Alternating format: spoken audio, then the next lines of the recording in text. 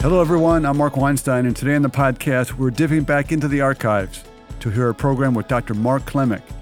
Dr. Klimek's initial podcast has generated more than 12,000 downloads, making his program the most listened to program on the Cedarville Stories Podcast. Let's now go to my conversation with Dr. Mark Klimek on the Cedarville Stories Podcast. Mark Klimek, a faculty member in Cedarville School of Nursing for the past 38 years, is joining me today on the program. In addition to teaching at Cedarville, he was a faculty member at Youngstown State University and at Wayne State University in Michigan. Perhaps the most impressive tribute to Mark Klimek is the fact that during his career at Cedarville, he taught every student who earned a degree from the School of Nursing. That's right, Mark joined the faculty in the first year of the program and has helped countless number of students pursue their God-given passion for serving others in nursing. Now that's impact and legacy, and we will get into much of Mark's story on the program. Mark, you've had a very active and successful career in various positions in healthcare before you became really a full-time college professor. What are some reasons why you decided to leave the practice and go into higher education and teach future nurses? Well, one thing, when I decided to be a nurse, I wanted to be an influential nurse. And I felt like if I went into nursing, I could be a really good nurse and a really influential nurse, not just mediocre, because I wanted to be a leader in where I was working. So I felt nursing was a good profession for that. And I always said I wanted to teach nursing. Okay. And I always said that I wanted to teach nursing at Cedarville University if I had a chance. But the only problem was Cedarville University had no nursing program. Right. There was none. But I always said I want to teach nursing at Cedarville. That would be my dream job to do. But it didn't exist. Yeah. And so I just kept, though, going on taking the steps that would allow me to do that should it open up. Mm-hmm. Because I didn't want to say, well, they don't have a program, they never will have a program, so I'll go some other direction. Right. I thought I'll just keep moving in the direction that God sort of put in my heart and my mind about. Right. And if it comes available in the future, then I'll be prepared. And if it doesn't, well, I'll end up somewhere good as well. Yeah. So that was always my goal, to teach at Cedarville, strangely, and here I am. What was it like to back in when you broke into nursing? Nursing is typically viewed as a female profession. How difficult was it for a male to excel in nursing? It was an interesting time. If you look at my history, I graduated from high school in 1970-ish. Right. So right about then, and where I lived was Youngstown, Ohio. Okay. So Youngstown, Ohio, 1970. You got to put those two together. Mm-hmm. That was within a year and a half, all of the steel mills in the town of Youngstown closed. Yep. So every male over the age of 25 was suddenly out of work. And there was there were no jobs. It was a very hard economic time up there. And my father, who was a steel mill worker, told me, no matter what you do in a profession, make sure that it has security over time. Because he said, I don't want you to be 50 and lose your job and go nowhere. Right. So one of the things that I thought of, nursing is very secure. There will always be ill people. People will always need nursing. You can't farm it out to another overseas corporation. No. The nurse at the bedside is always got to be there. So it was interesting because my brother, who was in medical school at the time, I found out, I was a chem major, found out that I couldn't read my qualitative analysis spectrography because I'm colorblind. Okay. And my chemistry prof called me in and said, you can't be a chemist because you're colorblind because you can't read your chromatography and spectrography. Right. And that's true. That was true in the 70s because they didn't have digital readouts. It's not true today. Not true today at all. But that's okay because better came from it. And so I asked my brother, what can I do with my biology, chemistry? He said, be a nurse. And I said, well, men can't be nurses. Right. And he said, oh, sure they can. And I said, really? So he said, yeah, I was at Youngstown State, and he said, go down to the nursing office, see if you can enroll there. Yeah. So I walked down the street, 3 buildings, and 15 minutes later, I was enrolled in the nursing school. They signed me up right away. Yeah. And the strange thing is, when our class met, there were 45 of us in our class. 15 of us were males. And we were all sons of steel workers and iron workers and plant fabricators who were making a change. And so there's this large group that I went through. So actually, a third of our class were males. So it was irregular. Yeah. It was, so interesting. So you went down the path of nursing partly because long-term vision says you don't want to be out of a job, but it still takes a special person with special skills to be a great nurse. What are those skills, and how do you see that in you? Yeah. One thing that I always thought is, once I got into nursing, I said to myself, I told my dad and everybody, I'm going to be a nurse anesthetist. Mm-hmm. Because, that was like, you said, culturally, for a male to go into nursing is a little unusual. Right. And everybody always, why? And people say, what do you do? And I say, I'm a nurse. And they usually say, that's nice. It's kind of like that pause, like, oh, what's going on here? Yeah. So, but they're polite, but they don't know how to handle it or which way to go with it. Right. So I told my father, I said, I'm going to go in anesthesiology because that's culturally more acceptable for a male to move into that part of nursing. But once I got at the bedside and started taking care of people, I just couldn't believe how exciting that was to work with somebody who's ill. You come on, you work with them, you do what needs to be done. At the end of the shift, they're better. They're way better than when you came on. And it was you, and you made the difference. And that was, I think, the first time I'd been in a job where I actually saw the fruits of my labor relieve something like human suffering that's really important to the person who's receiving it. Yeah.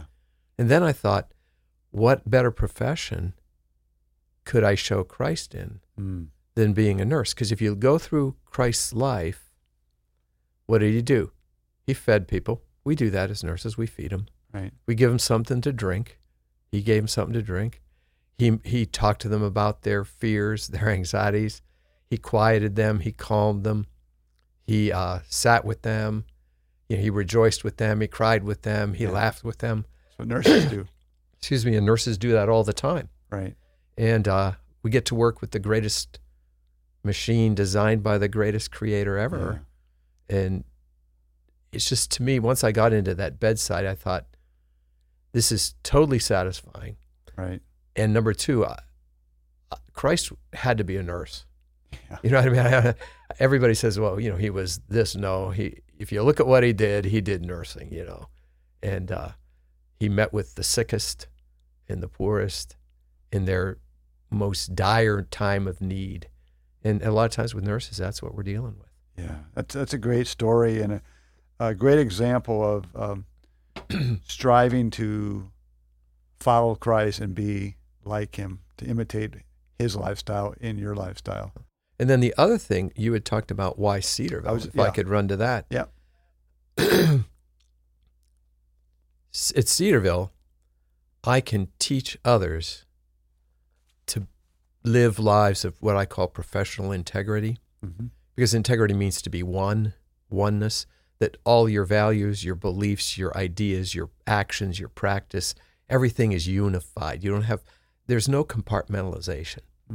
And I did teach at Youngstown State, a secular school, for 3 years, and I had to compartmentalize. I could teach nursing, but then I couldn't tell the students about why I was a nurse or what would motivate a nurse to not burn out. You couldn't bring the biblical perspective. I couldn't bring any. I had to actually hide it. Right. Well, not hide it. I had to camouflage it, disguise it. Yeah. And to me, that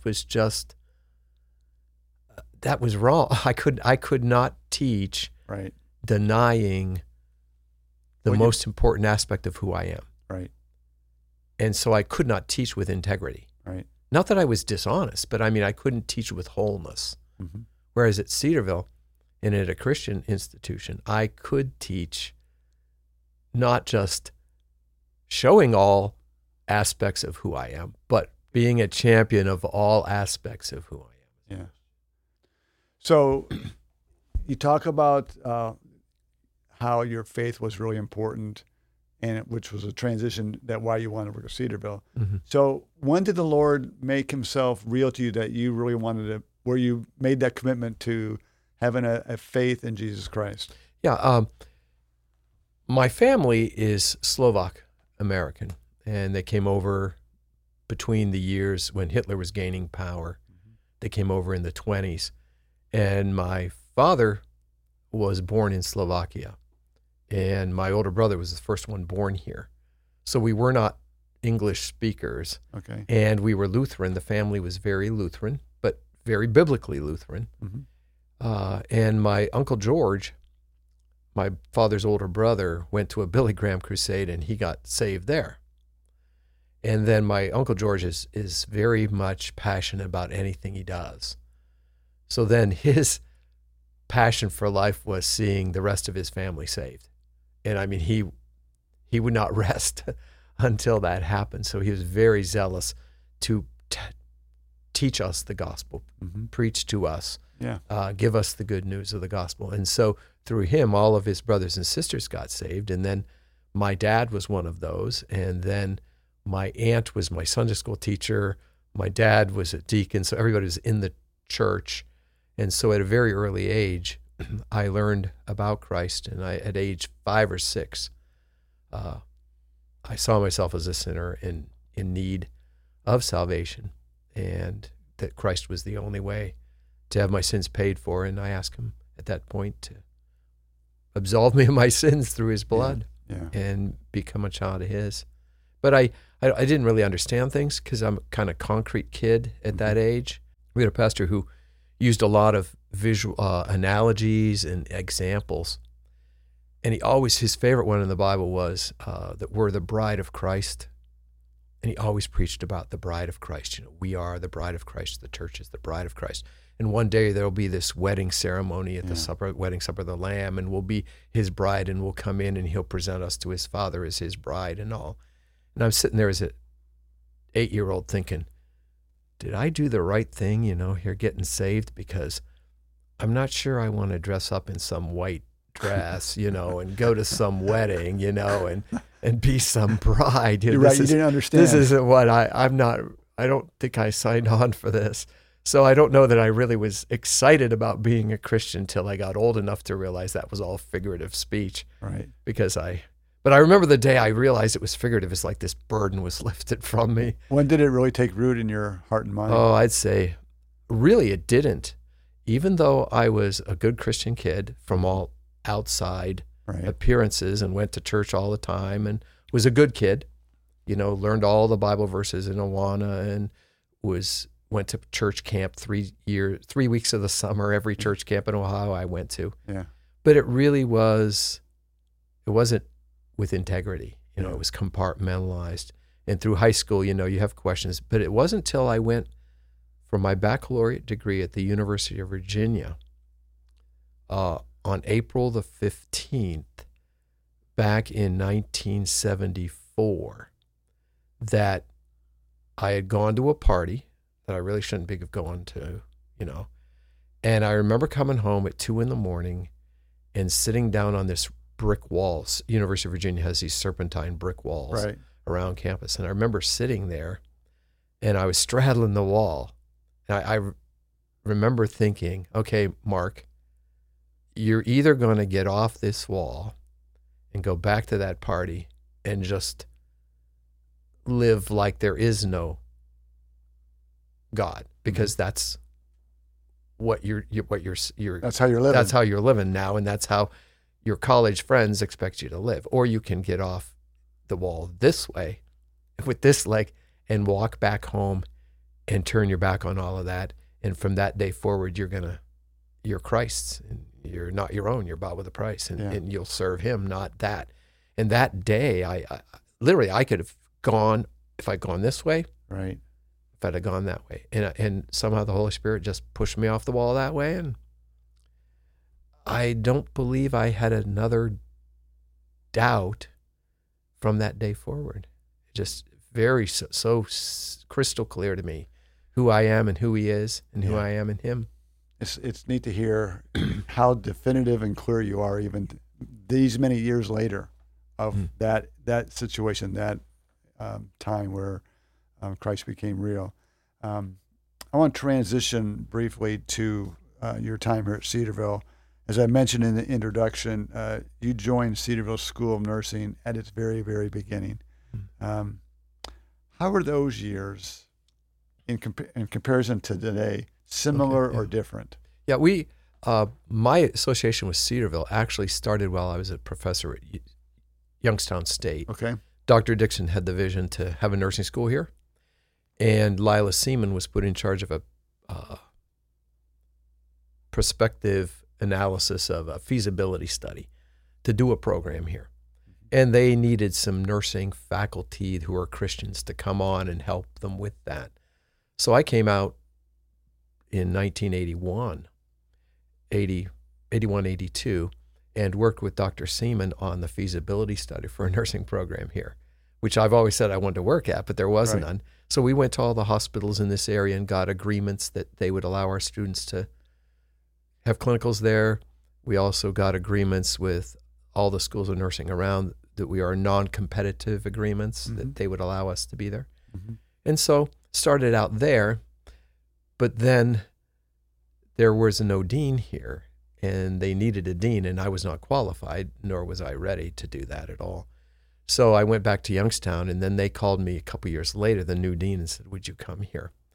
When I came, we had, the School of Nursing was two offices. One was the suite where the dean was and the secretary, and the other was across the hall where all the faculty were in one room. Oh, wow. We had cubicles in Founders Hall, second floor. Really? First door to the left as you go up the stairs. And there were 4 of us in that one office, about maybe a little bit bigger than this office here. Yeah. And we didn't have any labs. We got one hospital bed from Green Memorial Hospital, stuck it in the back of the business building, which is Milner Hall now, in the one classroom that's on the south side. It was in the corner, and they would have all the gen ed classes during the day. And then in the afternoon, we'd move all the desks to the front of the room. We'd pull the bed out to the middle of the room, bring in the mannequins and the equipment and show the students how to do things, and they'd practice in the evenings. Then we had to shove the bed back and gather all the equipment and get the classroom set up back for classrooms in the morning. We had to carry the mannequins that you practice on. They're like human plastic forms, and they're really big. And I had to carry those things across campus because we stored them in the closet in Founders Hall, and we had to use them in Milner. So every day you couldn't have a body lying in the back of a gen ed class. No. So we had to carry it across campus every lab. So when people hear your name here, at least here on campus, a couple of thoughts come to mind. One is the reality that you have taught every student who graduated with a degree in nursing at Cedarville University to date. What does that mean to you? Well, it means about 2,600 people out there that maybe I helped influence to live their professional lives with integrity. And I always teach fundamentals because I feel like I can make a biggest impact earliest in their career. So I teach fundamentals more than anything so that I can lay the foundation in their thinking and their professional lives.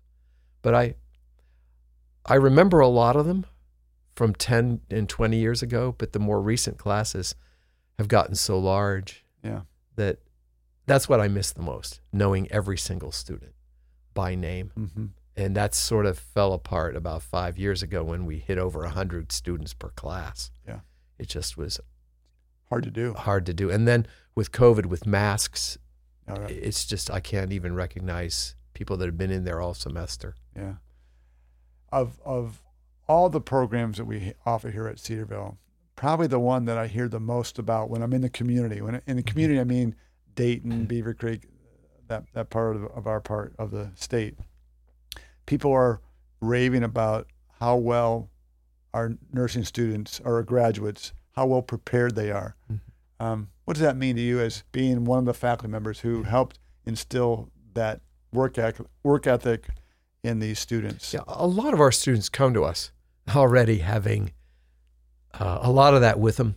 They come from families where there's a lot of emphasis on service. Yeah. So we get a lot of good raw material, so to speak. And we just basically teach them how to use that already comes with them. And we already focused, from day one, we focused heavily on a lot of clinical practice. Because in a baccalaureate 4-year program, a lot of times you'll read in literature that baccalaureate graduates don't need as much clinical time because they're going to be leaders, managers, researchers. So they don't need all these hours actually in the hospitals taking care of patients. They're sharp enough they can learn, with a few experiences. They don't need hours a day, every week, all the time. But we never agreed with that at Cedarville. The faculty that have been here, we never collectively agreed with that. We always felt that in an applied science like nursing, the actual clinical is where you really learn to think, because you're actually applying what the theory that you had in class. And so while we did not have to have all the clinical hours that we require for our accreditors, we always had them. And we had more clinical hours than was required. In fact, one of our first accreditation visit, the visitors cited us because we had too many clinical hours for a baccalaureate program. The students didn't need that much clinical experience. So we read that and then promptly added 10 more hours of clinical experience to the program because we believe in it. And I think that's why our students are so good at it. They know the theory, they know what the book says, but then they have a lot of clinical hours to make that reality and to see how it plays out in real life. So that then we're a baccalaureate program with a lot of heavy clinical hours, and that just is rare. Yeah. As we started talking before we were recording, I told you about my dad having angiogram today with stents put in. And my hope for him while he's currently on that hospital bed is that the nurses that he gets today and tomorrow are as well prepared and as gracious and kind as our students, because ours are fabulous, and you and the whole faculty are deserving of great credit for taking that great raw material and polishing it up for great purposes. So thank you for your role in that. As I want to transition toward the last part of this segment of the podcast, there's a lot I want to talk about, but as I said, you're known for two things. One, teaching every student who's pursuing nursing, but you're also known for NCLEX. Maybe even more known for that, not just here on campus, but nationally. How long have you been helping students prepare for the NCLEX exam? Yeah, the NCLEX is the licensure exam that all graduate nurses have to take to earn the licensed registered nurse. You can't practice without it. And there's a lot of pressure to do it and pass it, because without it, your education has been void. It's null. And so there's a high risk with it. So people are always wanting to approach it well prepared. So there's always been a market for preparation for that examination. Yeah. And back in 1987, I decided with our second graduating class, that I would take five of them, and they would come over to my house, and my wife would feed them dinner or something, and they'd come over for 10 days, and we would study for the NCLEX. So I would take 5 students that were usually higher risk for failure, and so I started with 4 or 5 students in my basement, preparing them for the licensing exam. And I learned a lot about how successful examinees think and how unsuccessful examinees think. And it started with 4 people in my basement. And then the next year, a good number of the students said, would you review with us? Just Cedarville students. Right. So I did that group, and they said, oh, that was good. We really liked that. And I thought, oh, this is interesting too. So I started reading and developing and learning about the exam and finding out about it. And then in 3 years, I was doing 30 and 40 people 2 or 3 times a year. Again, all Cedarville people. All Cedarville people. And then about 10 years into it, other people started wanting from other schools. Okay. And then it went for a good, from 87 to probably 2007. It went, 100 people a year, mostly from Cedarville, until I've read The Tipping Point. I don't know if you ever read that book. It's a great book. Yeah. And I just kept at it. And I thought, okay, we'll hit a tipping point till I hit critical mass of notoriety, and I get some key gatekeepers here that'll give my name out to key people. Right. And at that point, I got introduced to the University of Pennsylvania's review, and I started reviewing for them. And I got contacts through that. And then I got a contact from a student at Ohio State, just seemingly randomly, and she invited me to come do the entire class of graduates at the Ohio State University. Mm-hmm. And I thought, okay, I'll do that. And there were 120 of them. And I couldn't believe it. And I did that. And from then, it just tipped. And now I have, last year, before COVID, I was in 11 different states doing 40 different programs with 200 to 300 people in the room each time, all over. And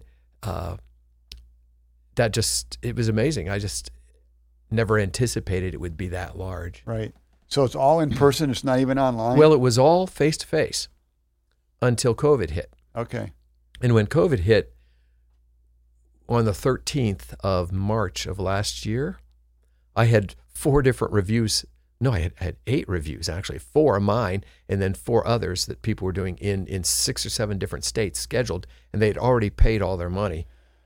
And all the states and the universities and everything canceled it all. Oh, wow. So I had to refund all this money, and I thought, whoa, I'm going to go under, take the hit. So we decided immediately that we could go virtual. Right. And I got a studio downtown, got the equipment, and we tooled up. And 2 weeks later, I was doing a class virtual online through Zoom for 180 people that were supposed to be face-to-face. Yeah. Before COVID started, I had one program, a face-to-face review. Right.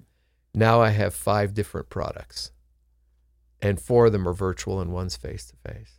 Wow. And tonight, from 7 to 10, I'll have a group of 40 students tutoring with me online. And of those 40 people, probably 10 of them will be West African, 10 will be Eastern European and Russian, in Russia, Filipino, probably a dozen from India.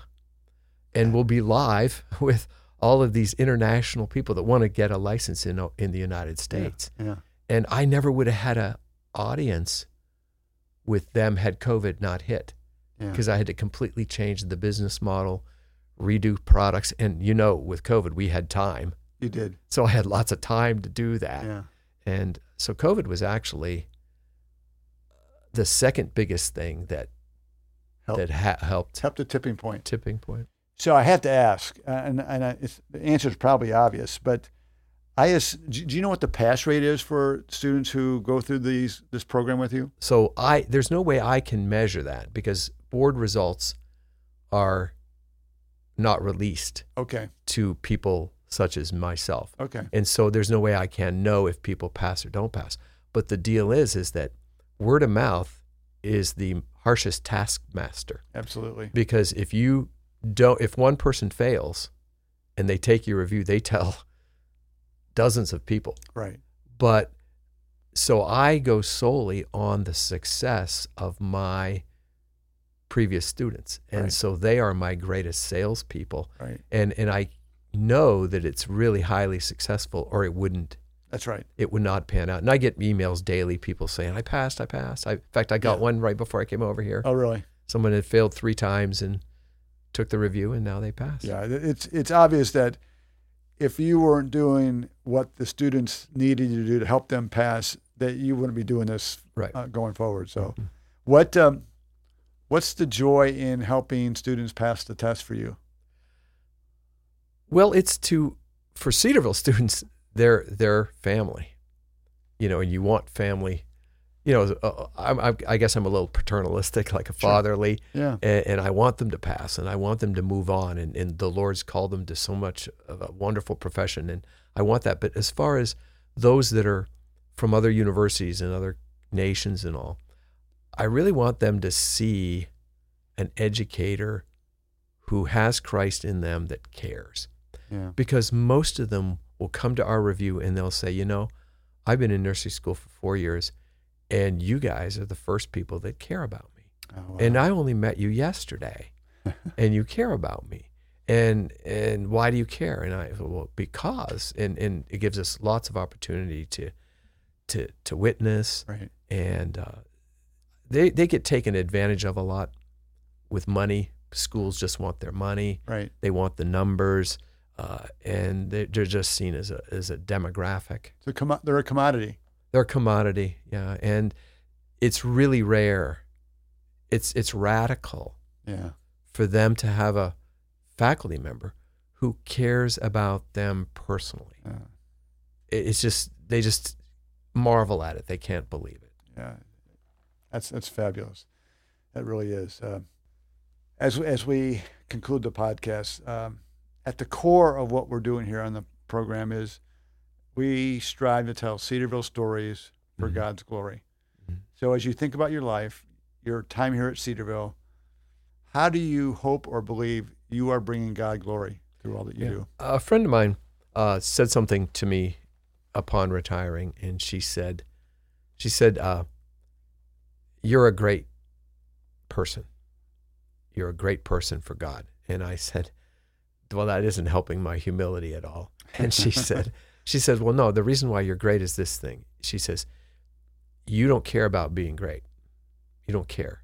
She says, what you're doing is you're just going about every day, doing what God requires you to do to the best of your ability for Him. And you're just faithful and diligent in doing that. And then you leave the greatness up to God. God will glorify Himself in what He has pleasure in glorifying Himself. He will call great what He chooses to call great. And if we try to be great, we're going to miss. Right. And if we so I would hope that people who know me and work with me and students that have had me, that they walk away with an example of you find something good.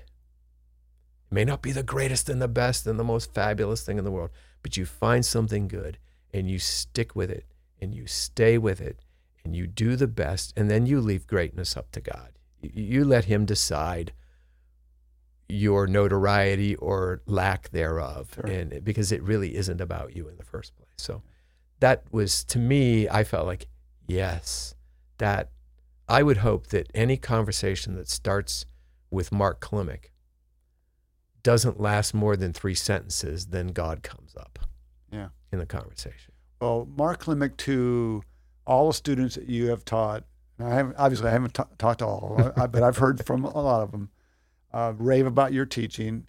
They rave more about that you cared about them as people and as students. So for that, thank you for being a great role model here at Cedarville, for being a great teacher and using the skills and the mindset that you have to better prepare students for their kingdom work, which is in nursing. I want to thank you for listening to the Cedarville Stories Podcast, brought to you by Cedarville University. You are encouraged to share, like, and review this podcast on your favorite podcast provider. And be sure to come back next week when we'll hear another Cedarville story for God's glory.